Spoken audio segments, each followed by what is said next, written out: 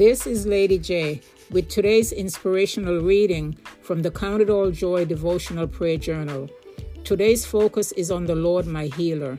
If there is ever a time that our world needs healing, it is today. We need a complete healing in our spirit, soul, and body. James 5, verse 13 to 26 from the NIV translation asks the question, is anyone among you in trouble? Let them pray. Is anyone happy? Let them sing songs of praise. Is anyone among you sick?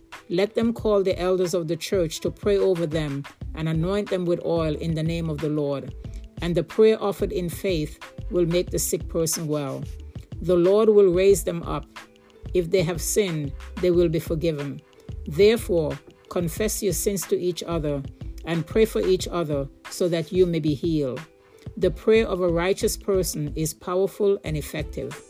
Heavenly Father, I thank you that through Jesus' sacrifice upon the cross, you have delivered me from the curse of sin, sickness, and disease.